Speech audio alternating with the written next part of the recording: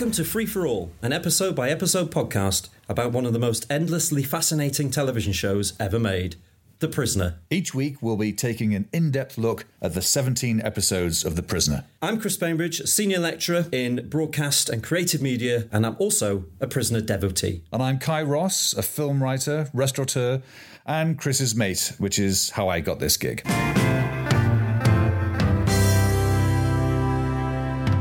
Do not forsake me, oh my God, what's happening with this episode? The Joker in the pack. I was really looking forward to this one because it's such a talk about doing something completely different, and we all know why. We all know the backstory about why they're having to do this. But it's always been an intriguing episode, at least. One element of intrigue, of course, is why on earth is it called "Do Not Forsake Me, Oh My Darling"? Well, first things first, it's episode 13. Unlucky for some. Yeah, and "Do Not Forsake Me, Oh My Darling" was the original title for Living in Harmony, which was shifted, and I believe Tony Sloman came up with the name. And of course, it's the song from High Noon, isn't it? Did they buy the rights and say, "Well, we've paid for this, we've got to use it"? It was originally called Face Unknown. That was Vincent Tilsley's, and it's in fact, I think in every country the episode was given something. I think in Germany it was 2 and 2 equals. Yeah, 2 plus 2 is 2, isn't it? Something like that. Yeah. 5 plus 5. Yeah. Equals. But I mean, that's better. Everything is better than this title, which has, and then he's sort of picking it apart for relevance. There's quite an interesting line in the first sort of 60 seconds when one of the agents says, "It's just possible that there is no clue to be found," which is, I think Vincent Tilsley sort of saying, really don't look too deeply into this one. There's nothing. So directed by Pat Jackson. Yes, the ever faithful, ever reliable. And written by Vincent Tilsley. It's the first episode to feature a cold open. Yes. Which has continued on then in Living in Harmony. Which doesn't have one at all. A lot of people believe that this is the first episode of a potential second season. This is something we need to discuss because I've always thought that. I assumed this was the first episode of Series 2. Yeah. But it isn't.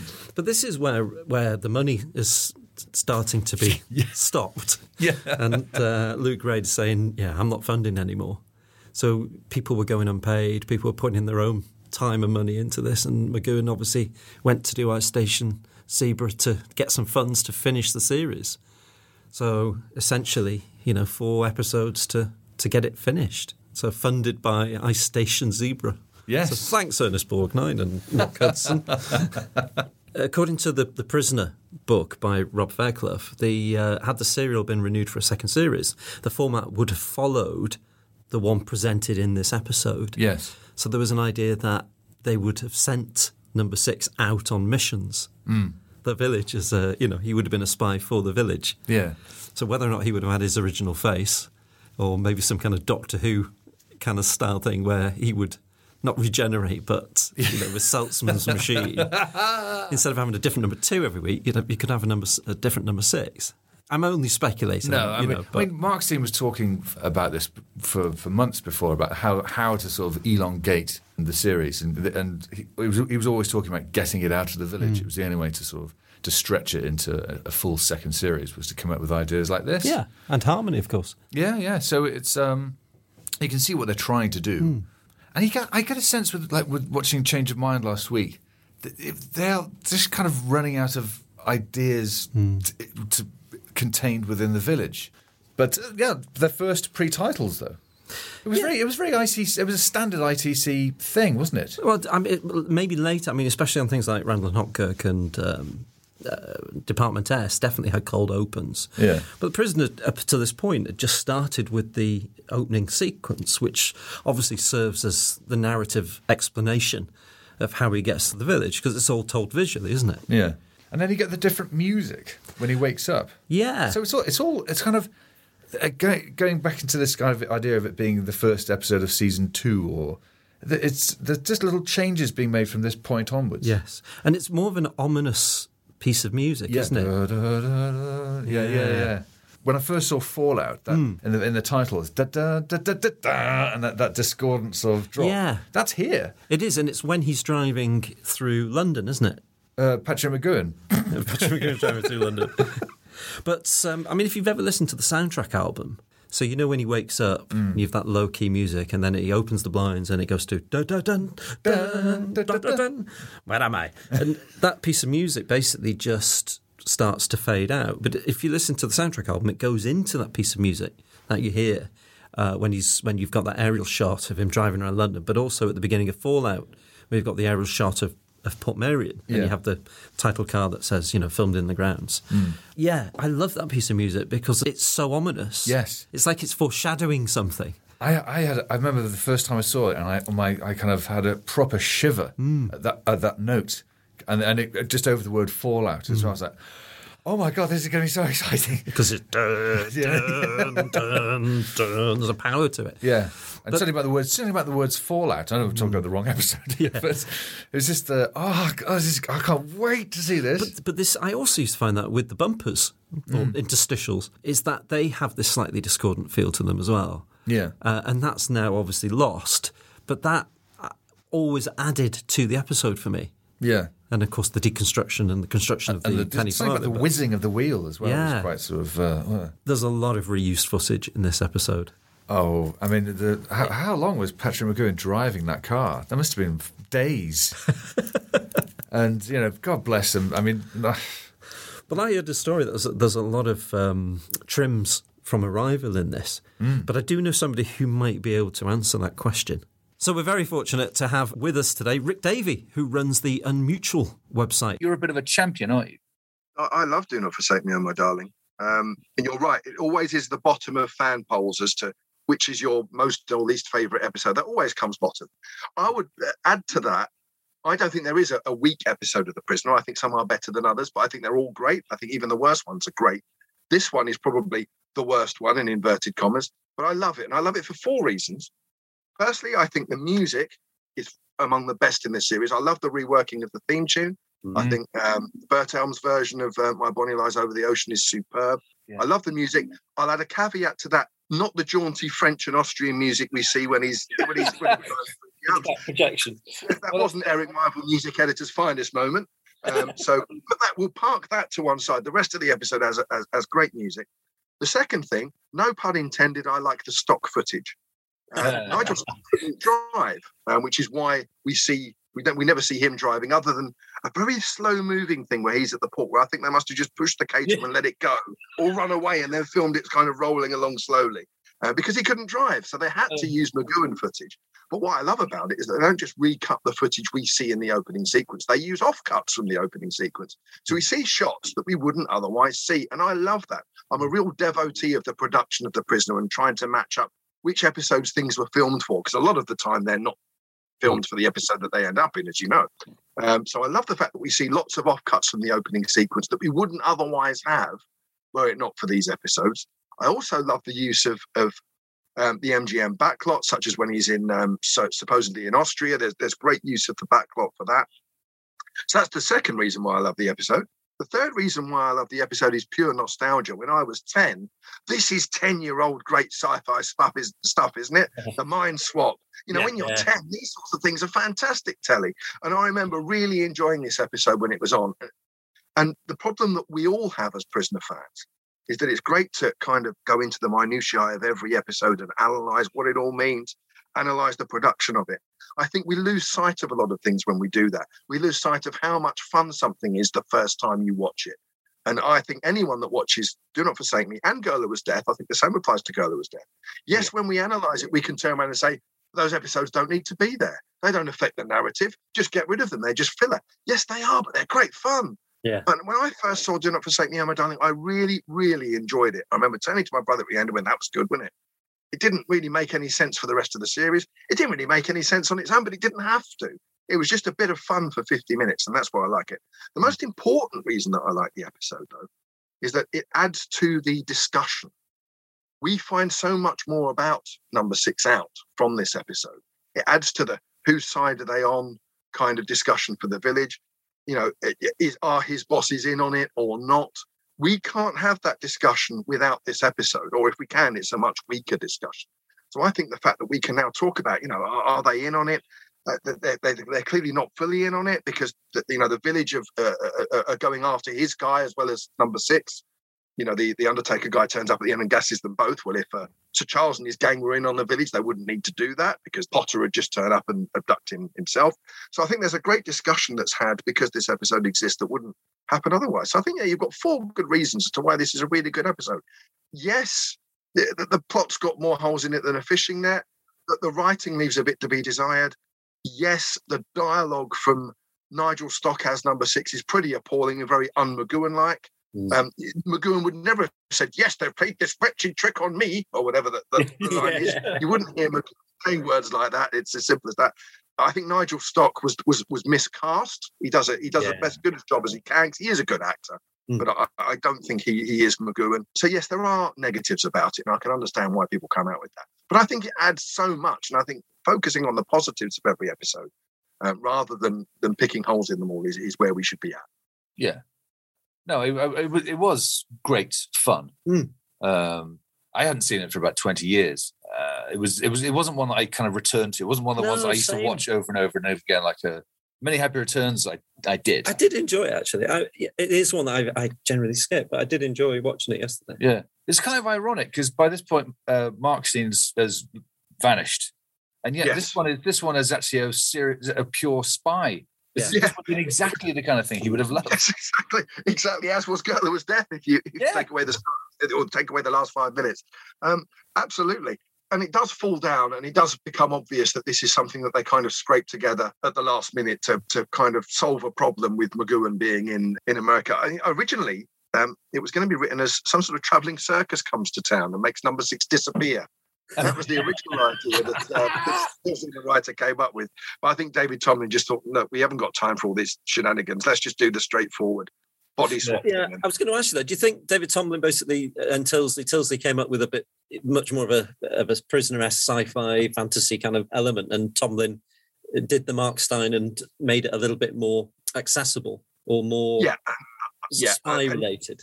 Very much so, and we can see that throughout the last 3 episodes because, of course, it was Tomlin's storyline idea from a Danger Man episode that was never made that built The Girl Who Was Death. Mm-hmm. So I think that's very true. And ironic that Tomlin would turn around and say, with McGowan's blessing, I would assume, turn around and say, let's just make this a straightforward spy thriller, 50 minutes. It's much easier. It'd be much more presentable to the public. The public are used to seeing that sort of thing. Let's just do that.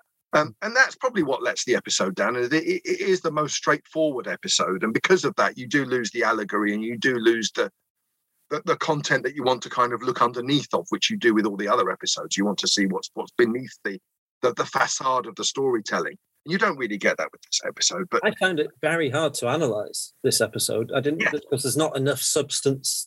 Exactly. Yeah, there is nothing to analyse, really. It's kind of... well, if you want to analyse the plot holes, you can. But yes, and the fact that someone who is supposedly the most important secret agent or person of a secret nature in the world needs to count letters on his fingers. Do you know what that reminded me of? It was that performative deduction thing. Do you remember Dracula AD 1972? Oh yes. When Peter Cushing works out that Johnny Alucard's name is Dracula spelt backwards by drawing it on a piece of paper. He's kind of got the A goes there. Do you remember that? Yeah. What you don't? Why are you writing that down? You're doing that for us, for our benefit. Absolutely. One thing that people don't like about it is they say, "Where's this fiancé come from?" Well, we never ask him. There's no other episodes where we pose that question of him, other than in Chimes of Big Ben, when he's with Nadia in the crate and they're travelling across, in the boats and the planes or whatever. At one point, she says, "Are you married? Do you have a wife in England?" He says, no. Yeah, he says no to that, and then she says, "Are you engaged? Is that the word engaged?" And he's exactly right. He just says, "Go to sleep." He completely avoids answering that question. The answer is because we knew all along that he was engaged. If he wasn't engaged, he'd have just said no. And who's the writer of Chimes of Big Ben? Vincent Tilsley. What's the only other episode that he wrote? Do Not Forsake Me. It all ties in. So when people say, this is the first we've heard of having a wife, no, the clues were there all along. And we also know that his fiancée, her dad runs the organisation that he works for. Well, that's proof to me that his own side don't run the village. or do. I've given you completely conflicting answers there, because this is the biggest dilemma I have about Janet existing. Surely the easiest ploy for the village to get him to talk was say, "We've got your bird, talk or she gets it." But they don't do that, and the reason they don't do that is because it's her dad. So therefore, they must be in on it. Otherwise, the village would have just abducted her and said, "Look, we're going to torture her unless you cough up all that you know," and he probably would have done because he's gallant and he loves his fiancée. But then the alternative view to that is that in the episode "Do Not Forsake Me," I think it's clear that they don't know where he's been or where he is or where he's going. They just know he's after Seltzman. They don't know that there's another guy tailing both of them. So that tells me that they're not, in cahoots with the village. I don't know what you guys' thoughts are about which side runs the village, but this episode gives us much more to discuss about it than any other episode, and that's another reason to like it. Yes, I don't think there's anything concrete. You don't even by the end of Fallout. It's never anything that's been established. But now I've seen Colony 3. I feel that the village is, even though it doesn't really matter anyway. I think that for Mark Stein's conceit is that maybe it is somewhere in the Eastern Bloc, because the Colony 3 thing, it's they go over the top to be English, and they've got a lord there or a duke or something, and they're very plammy. And the guy he meets is almost like them too. Possibly, hence the shooting sticks blazers. They don't have any of that. No, what I mean is that's almost like a comedically overstressed English gentleman. But I don't think it really matters, does it? My biggest plot point of this episode of Do Not Forsake Me is the existence of the amnesia machine. Because, why don't they just wipe his memory every day? Well, he seems to have done. When he wakes up in Nigel Stock's body, he seems to have completely forgotten that he's been in the village for the best part of the year. Bring the car in. Yes. Cancel the milk. Present for Janet. Yes. I did say this at the beginning. If you overanalyze this episode, you realise that it probably is absolutely dreadful. But don't do that. Just enjoy it for what it is. Yes. Both this and Girl Who Was Deaf. As well, the three episodes which are very much the filler. We're running to the end here. We need to find 3 episodes. How are we going to, fill 3 slots? I think just watch them for what they are and enjoy them for what they are, and you get a lot more out of them than trying to analyze it. Is how I would sum up. You can suck the fun out of it. Yeah. Thank you so much to Rick Davey there. That was brilliant. I really, really enjoyed that. And don't forget, check out www.theunmutual.co.uk. Yes, or follow them on Facebook or Twitter as well. It's a mine of never-ending information. It's wonderful. It's so much on there. Yeah. it's a prisoner library. Yeah, in itself, isn't it?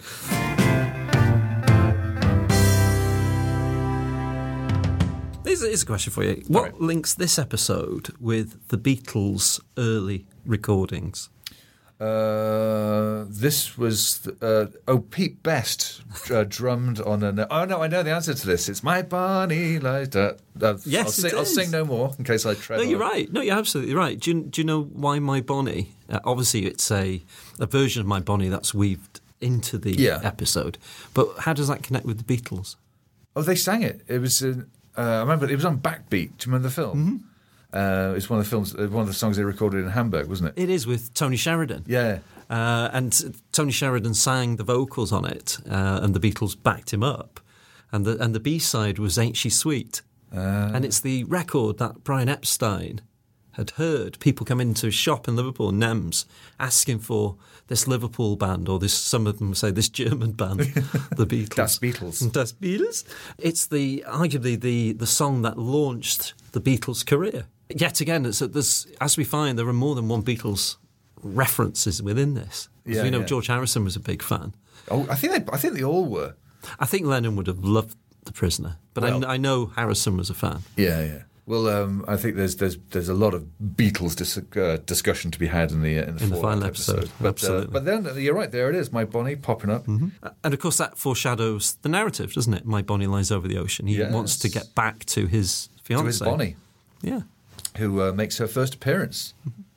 I mean, as Rick said, it's mentioned and she is mentioned or alluded to in The Chimes of Big Ben. He obviously hasn't missed her much. He's never sort of pining So, why do you want to escape? I've got to get back to my fiancée. Yeah. She must be going crazy. Yes. With my Bonnie, when number 6 drives all across Europe, it's taken all the way across Europe. We're in France now. Diddly, diddly, diddly, diddly, diddly, diddly. With the black projection of Nigel Stock with a fan blowing his hair. Yes, the very obviously non-driving Nigel Stock. I think that is one of the weaker points of the episode. It's not needed.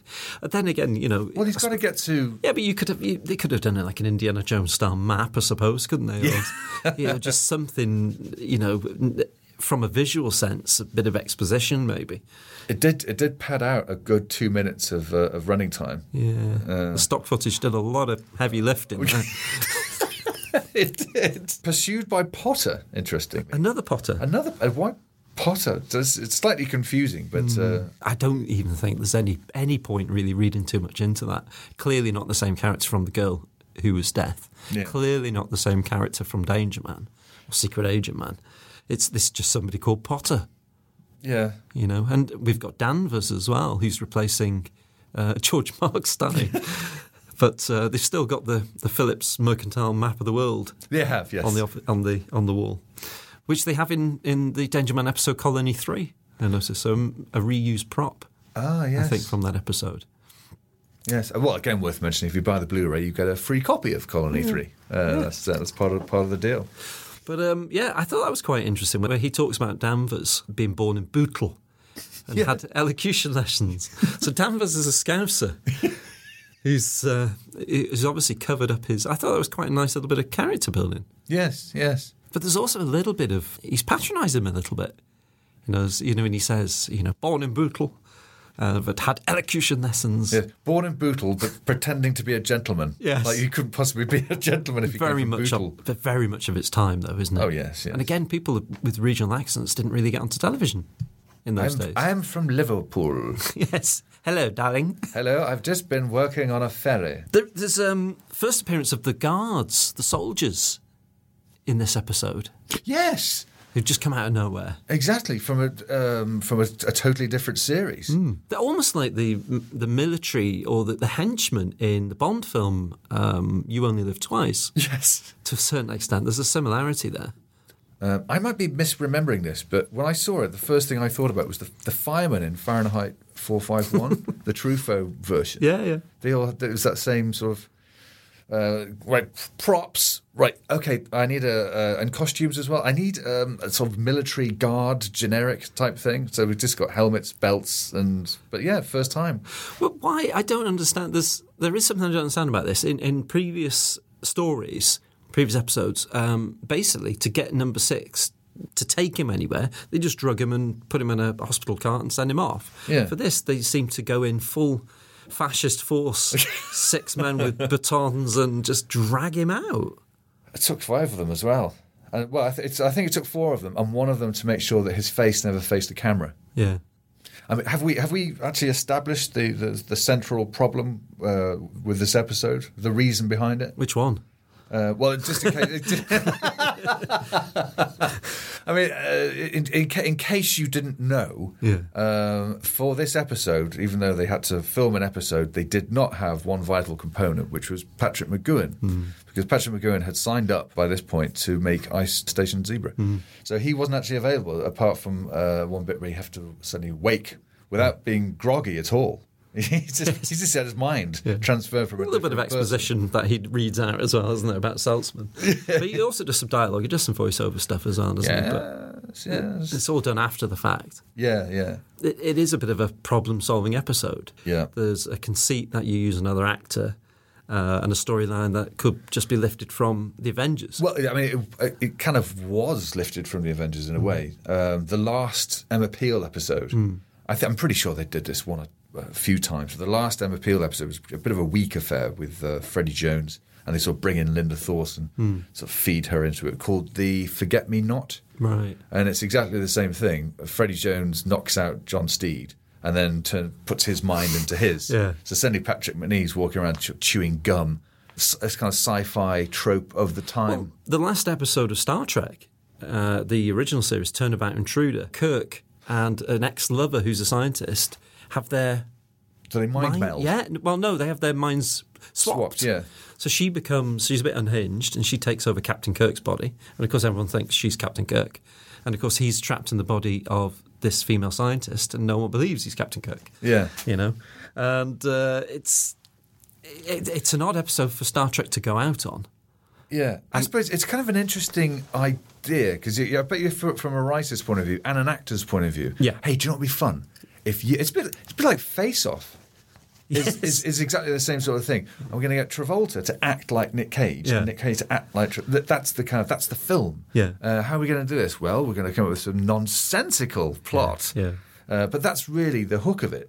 And in the same way, one of the things that really lets this episode down for me is the missed opportunity of having somebody sort of maybe do a bit of magoonery.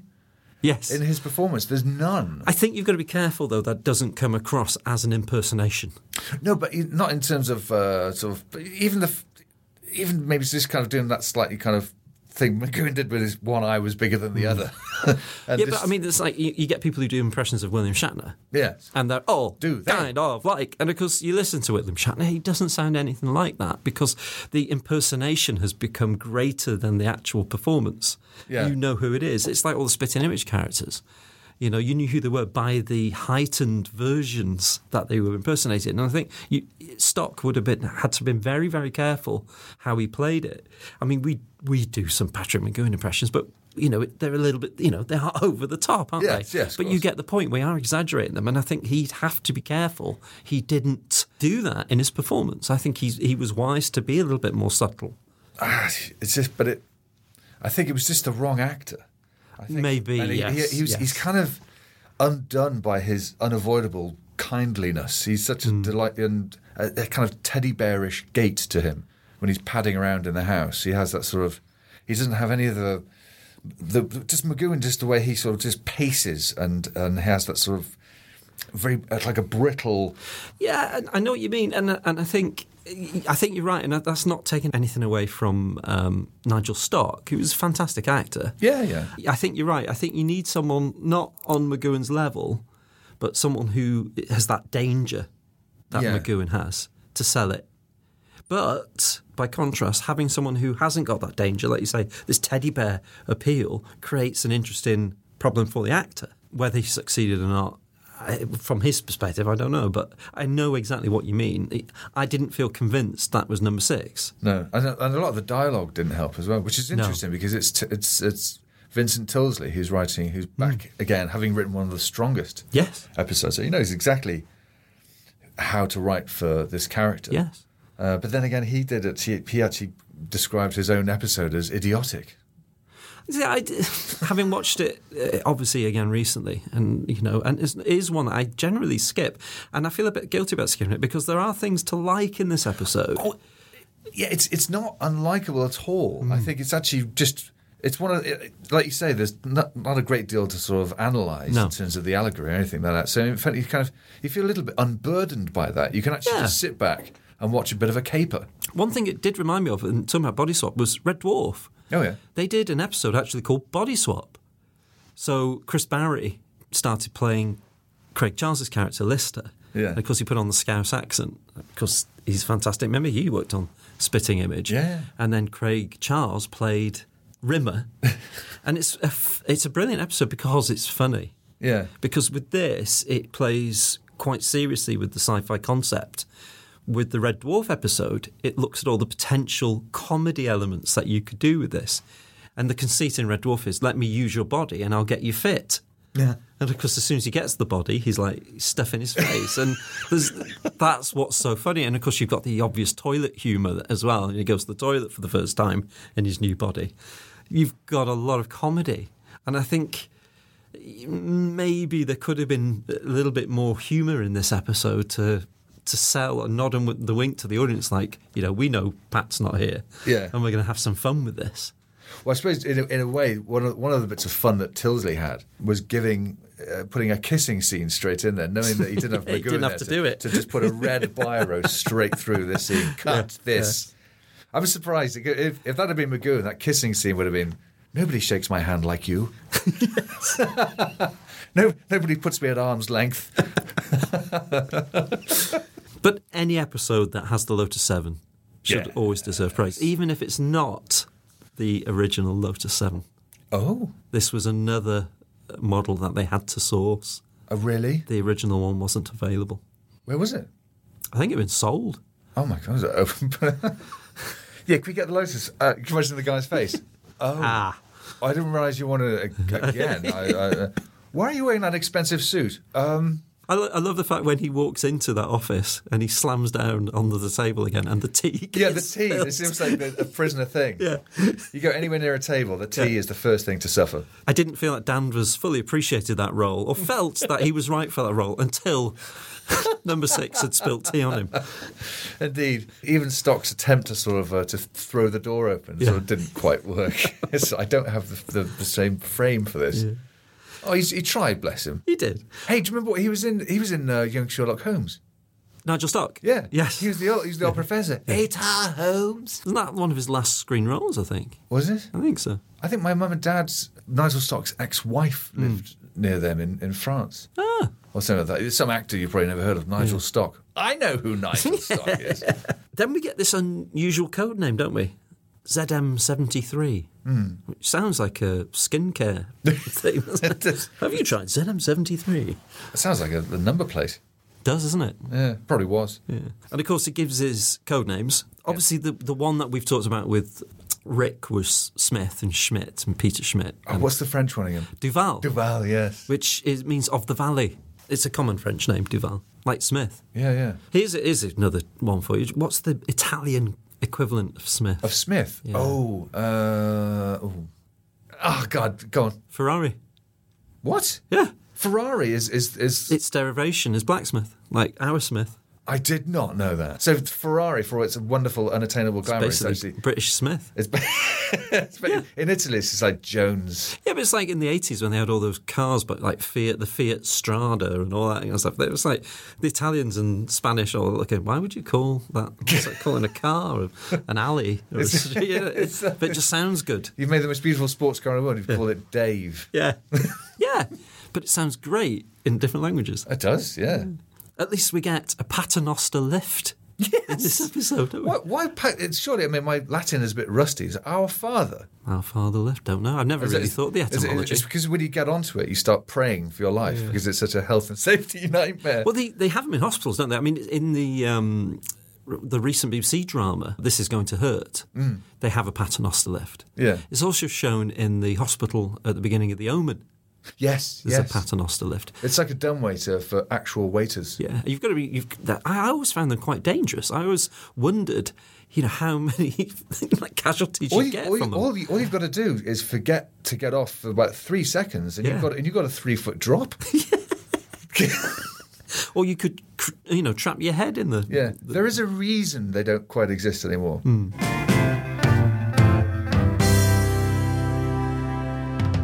Do you think that this has a feel of... We've talked about show Bibles before, but it almost feels like this is an episode that's been outsourced to somebody who only has a fleeting knowledge of the prisoner. Tilsley clearly knew the setup. He wrote one of the best episodes. Well, yeah, but he claims that his episode was, I won't say butchered, but it was heavily rewritten. By David Tomlin. By David Tomlin. Mainly because, like you say, they're desperately trying to make this one work. It's a bit like It's a Funeral. It's not, we've got a great idea for a show. It's, we've got footage and we need this to make sense. Can you somehow thread a narrative through here and we'll just film those bits? But of course, we've got to remember that, money had been pulled. Time was of the essence. McGowan and Tomlin are trying to get this finished. They're trying to get the last 4 episodes done and dusted by using whatever methods necessary, reusing footage, asking the cast and crew for scripts.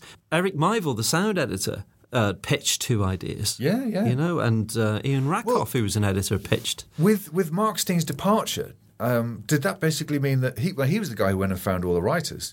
So with him gone, maybe it was a slight oversight. Oh God, that's what he did. It's like saying, you're not on our team. Yeah, but he owns the ball. Yeah. It's like somebody, does anyone here know how to fly a plane? Another thing I thought of is it's almost what we now call a clip show. to a certain degree. Yeah, well, there's that when he's looking in the mirror and they have the whole sort of montage the flashback. bits. Yeah. And then he punches the mirror, which, have you ever done that in real life? No, I don't think I've ever punched him. I did one by accident. You're going to bleed. Yeah. Have you seen there's a film called The Nice Guys? Yes. When he puts a towel around his hand and punches through the window to get in, and he just starts absolutely geysers of blood just running down, which is exactly what would happen. Yeah. There's also a scene reminiscent of Engadin's Dreamy Party. Yes. Isn't there? And I'm sure some of that footage are trims from that episode. It probably is, yes. This is another one of these famous celebrity dad episodes. Go on. A bit like It's Your Funeral. I missed this. You know when they go to he goes to the photo shop? Yeah. Sorry, the camera shop. And there's a photo of Bob Monkhouse on the front. So he gets a cameo. Isn't that ace? Yeah. The guy sells him the camera and takes it won't be a very flattering study. That's Timothy West's dad. Is it? Yes. He's got Lockwood West. I did look up Lockwood West. I didn't realise that was Timothy West's. So he's Timothy West's dad, obviously Samuel West's grandfather. What a name! Prunella Scales' father-in-law. Indeed, yes. Lockwood West. Yeah. I just want to have a child now, just to call it Lockwood West. I didn't realise that. Dynasty. So 3 generations of the West. Indeed, begins here. Yeah. The sort of Lockwood West sounds like something from Falcon Crest, doesn't it? My attorney, Lockwood West, will be dealing with this. And also, not so much a famous dad, but a famous uncle turns up at the party too. Jonathan Nolan, whose nephew is Christopher Nolan. Christopher Nolan's The Prisoner movie. That would have been an interesting thing. So that's Christopher Nolan's uncle playing. Yeah. So he's the young man who asks Janet to dance. Yes. Before stock bundles over the year. He's an interesting one. Do you know who he's married to? Jonathan Nolan? Yeah. No. He's married to Kim Hartman, who played Helga in Allo Allo. Oh, we're one step away from duty free. Well, if I can get Allo Allo in as well. I actually worked on the stage show of Allo Allo. Did you? Yeah, back in 19... It was... you went bowling with Arthur Bostrom, didn't you? Yeah, he was on my team. Yeah. He's wonderful. Yeah. Hilarious. He's just as you'd expect him to be. No, as a bowler. I don't think he was that... I think he was too bothered having a few drinks and having a laugh. Nobody really took it seriously. It was just a social event. It was like a rap party. They'd been there for like 2 weeks. Oh. So, you get to know them. And so you had Kim Hartman was there and Gordon Kay, Vicky Michelle. Oh, wow. Quite a few. I think Hilary Minster was there as well. But there were some omissions. I don't remember Guy Siner being there or some of it. But Robin Parkinson was there playing It Is I, Leclerc. Of course, famous to me as the voice of the narrator on Button Moon. Oh, I didn't know that. Amongst hundreds of appearances. Mr. Spoon. Yeah. And who sang that? No, I don't know. Who wrote and sang the theme tune to Button Moon? I'm going to say Ralph McTell. No, it was Peter Davison. Of Doctor Who fame? Yeah, and his wife Sandra Dickinson. God, man of many talents. He was, isn't he? Wasn't he? Sorry, he is, Sorry, yes. And of course, Georgia Tennant's father and David Tennant's father-in-law. It's Peter Davison. Yeah, God, yeah. Well, that's a bit of value for the podcast. Exactly. Next week on Family Histories. Yeah. There's when he writes down in the camera shop, he writes down 0, 1 and 10, doesn't he? I wonder if that is an intentional piece of foreshadowing with the 0, 1. No. No, it isn't. No, right. Moving on. I really liked that bit when he assembles the slides. And then the thing appears quite clumsily, actually, the way they do it. But there's something really nice and analogue about the way he finds this out. Yeah. It's a bit like any of those, a bit like Blow Up, when he's assembling the photographs and keeps having to do bigger ones and stuff like that. The actual sort of showing him, or Blow Out, when they do the kind of same thing where he's photographing each frame of the things and then he turns it into a film. And I thought, I'm quite enjoying this. It's quite ingenious the way he does it. That was a common trope of the spy genre, though, wasn't it? It was the hidden camera. Yeah, but I don't think I've ever seen that. No. I think that was a pretty ingenious way to hide information. But this has been covered hundreds of times. And obviously, the misspelling of Saltzman on the envelope as Saltzman, isn't it? Or Saltzman, not Seltzman. And the misspelling slightly of Portmeirion as well. Yeah. Our first clue. First clue. Yes. We don't need to cover that. I mean, that's been talked about for years and years. I think that's and years. probably the first thing that pops into my head when I think of this episode. Oh, that's the one with the envelope. But it mentions about Filey Clyde, doesn't it, which doesn't exist. No. A place in Scotland. The barber shop. So he finally arrives after, thanks to the back projection and travel across Europe. And stock music. Stock music. Maybe that's what he was playing in car. Did they have 8-track then? I'm not sure. It was just on the radio. But yeah, the date is the 16th. But I know I'm reading far too much into this. But separate them, 1 and 6. You cracked it. Well, we can finish now. No, but I think sometimes with numerology, I mean, there's they say if you think of a number, and I tried this and it works. I thought, being a Douglas Adams fan, 42, I'll give that a go. Of course, I would see it every day. I'd see it in a number plate. I'd say, but you attune to looking for it, and I think that's the problem with numbers. They don't have to mean anything. They don't have to have any significance. McGowan said, he goes, there's been so much written that didn't need to be written. It's been overanalyzed so much. And he said that in his lifetime. Yes. And before the videos came out. There is a danger, isn't there, of reading too much? There is, but there's so much fun to be had from completely overdoing it. Yeah. But at the same time, you have to separate off. Yes, absolutely. And I think I'm not reading anything into that, especially with this episode. I don't think intentional. We have Hugo Schuster as Saltzman. Yes. His last screen role. That's a common thread. Yes. The Prisoner is a lot of people's It's a career-ending role, isn't it, The Prisoner? But one thing I want to talk about is there's a comment there that Clifford Evans, number 2, our first Welsh number 2. Yes, indeed. He makes a Heil comment, doesn't he? What a strange comment. Well, I mean, you can read that two ways. You can read that when he talks about dictatorship, he goes that as a Heil, as a as a common thing. But also, is there an implication that Saltzman was once involved with the Nazis? That was what I thought. I thought he was basically saying, we know. I thought that was him saying, don't try and come the goodie with me. I know what you did between 39 and 45. Obviously with NASA. Yeah, yes. And the rocket programs, the Apollo programs and all that kind of stuff, bringing these German scientists over. Yes, who forget, old boy. Yes. Everyone knows about that anyway, but I wonder if that's, there's another layer to that. I assumed it was, but it was kind of slightly clunkily dropped in. I thought, hang on, I rewound that a few times and said, what's going on here? There's the Austrian connection as well. Yeah. So he's not in Switzerland, he's in Austria. What was going on in this scene? The overhead shots, which are manifestly not the same actors. No. Why did he bother? I don't know. What does that add? They're just done for filler, aren't they? They're just done to pad out that scene. It had taken so long to get the camera up on that massive... Yeah, but you'd shoot a few at the same time, though, wouldn't you? Yeah, but he was saying, what are you doing? They look nothing like the actual actors. Let's not use them. Oh, no. And then we have the ending, the big twist, the switcheroo, the minds are swapped, and pretty colossal bit of a... I don't know, bad writing. I think Tilsley just, I'm just going to hand this in. Saltzman cunningly swaps his own mind into Nigel Stock's body. Number 6 wakes up very, very, very perky, doesn't he? Considering his brain's been passed from body to body and he's been in a coma for a good couple of days. He's got straight up there. No, hello. And then, of course, number 2 realises almost instantly what's happened is that Saltzman's now Nigel Stock and there he is in a helicopter.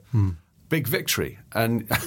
I was just watching it thinking, surely Clifford Evans is going to go, just push a button and say, bring the helicopter back. Yes. Wait, what's the big deal? I mean, at the end of Funeral.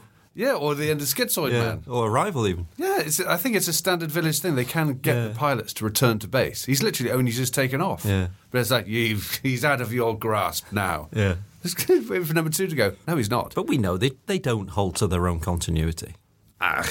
They don't, though, do they? We know this. I know. You see, the thing is, what I think is this is one of the, arguably one of the first television stories that has been able to go on without its lead actor.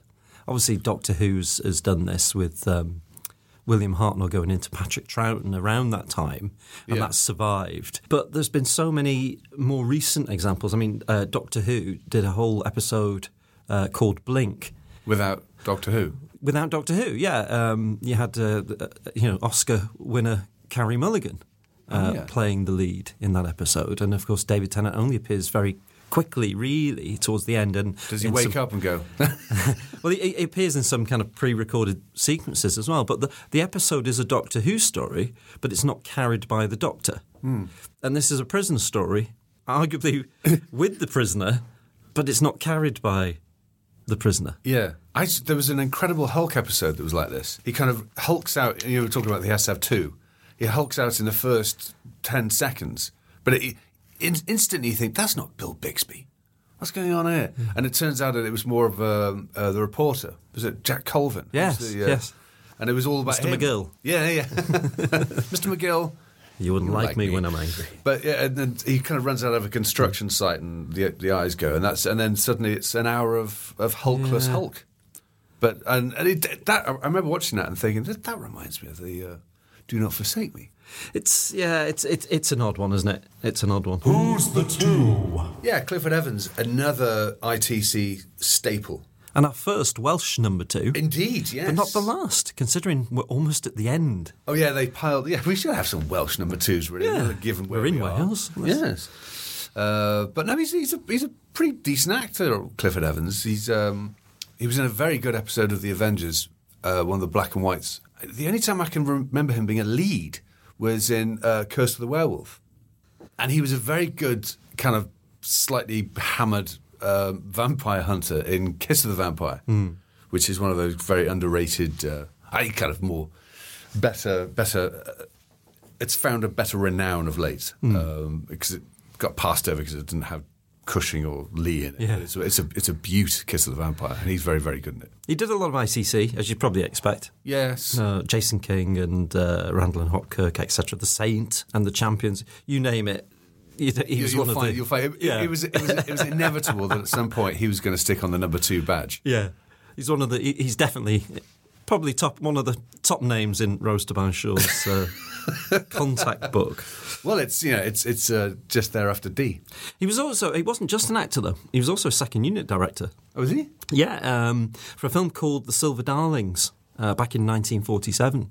I mean, he was born in 1912. He's from Caerphilly. Yeah. But he's had quite a varied career, starting in the film industry around 1947, and then his first acting role was in The River House Mystery in 1935. But he'd also been a producer as well. He'd done quite a lot. Yeah. in his career. He had a good. His face evolved well. I think by the time he was doing this, and he took on a bit more crag in his face Yes. in the 70s. He wouldn't have looked out of place in the Heath government or the Wilson government. Yes. He would have looked. In fact, I'm pretty sure if you scour the back end of his career in the 70s and 80s, there'd be a lot of playing so and so MP and. Oh, he was in over 100 productions on film and television, which is pretty good going, really. Yeah, he was pretty good in this. I don't think he was. I think there's a reason people don't really. The name Clifford Evans doesn't leap out when people think of the number 2s. But especially in Wales. Yeah. But it's Clifford Evans in every town. I just think he didn't really get the best episode to shine. But he did okay. He was all right in this, wasn't he?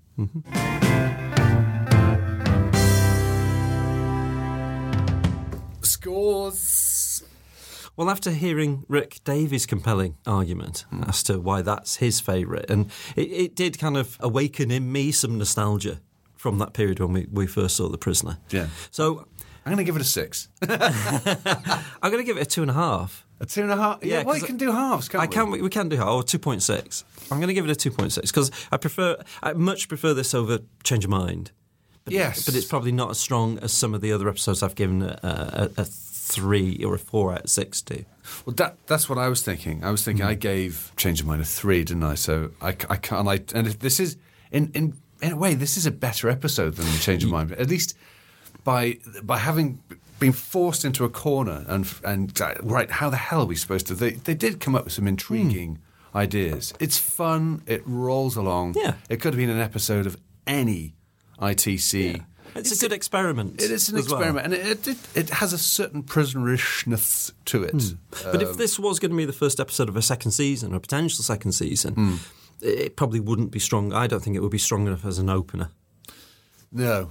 No, I know what you mean. I know where I put it, but we'll discuss that on at the later episode. At the very end. Yeah. I can't wait for that one. So yeah, what do you got? 2.5. I gave Change of Mind a 3. I'll just give this one a 3 as well. Fair enough. Possibly. No, do you know what? 3. We're doing halves. 3.5. Okay. To mark it as one notch above Change of Mind. That's your right. It is. I'm claiming it. Yes. Free For All podcast was presented by Kai Ross and Chris Bainbridge. The theme tune was by Gordon Milton, and special thanks to Jemima Dunkar for the artwork. Please see you.